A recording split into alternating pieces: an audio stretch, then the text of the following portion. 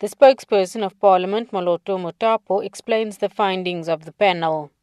In its findings, the panel concluded that there is substantial information that constitute prima facie evidence of incompetence, and examples of this included the prima facie evidence demonstrating the public protector's overreach and exceeding of the bounds of her powers in terms of the Constitution and the Public Protector Act, as well as repeated errors of the same kind, such as incorrect interpretation of the law and other patent legal errors.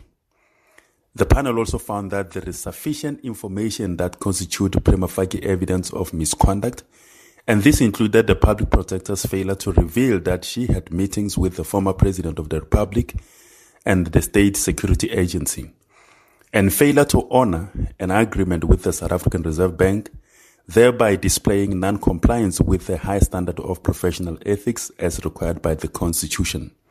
The DA Chief Whip, Natasha Mazzoni, has welcomed the findings.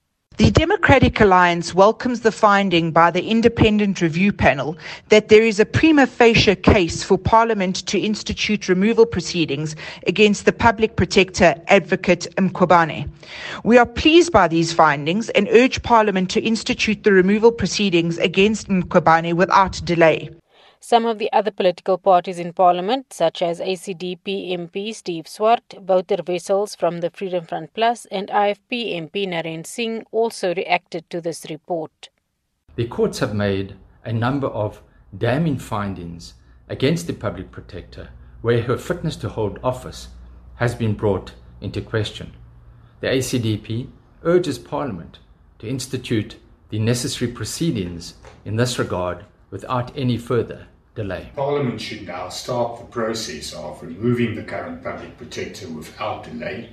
That is extremely important for the integrity of this Chapter 9 institution and for the sanctity of our Constitution. Reading the report, I want to, on behalf of the IFP, compliment the judge and the other two legal panelists for having provided a very, very comprehensive report and findings.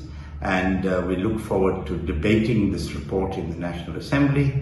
And as the IFP, we will support the fact that the National Assembly proceeds to appoint a committee to look into the fitness of the Public Protector into holding office. In accordance with the National Assembly rules, Speaker Thandi Modise must table the report, and after consideration, the House must decide whether further investigation is needed. If so, an ad hoc committee must be established.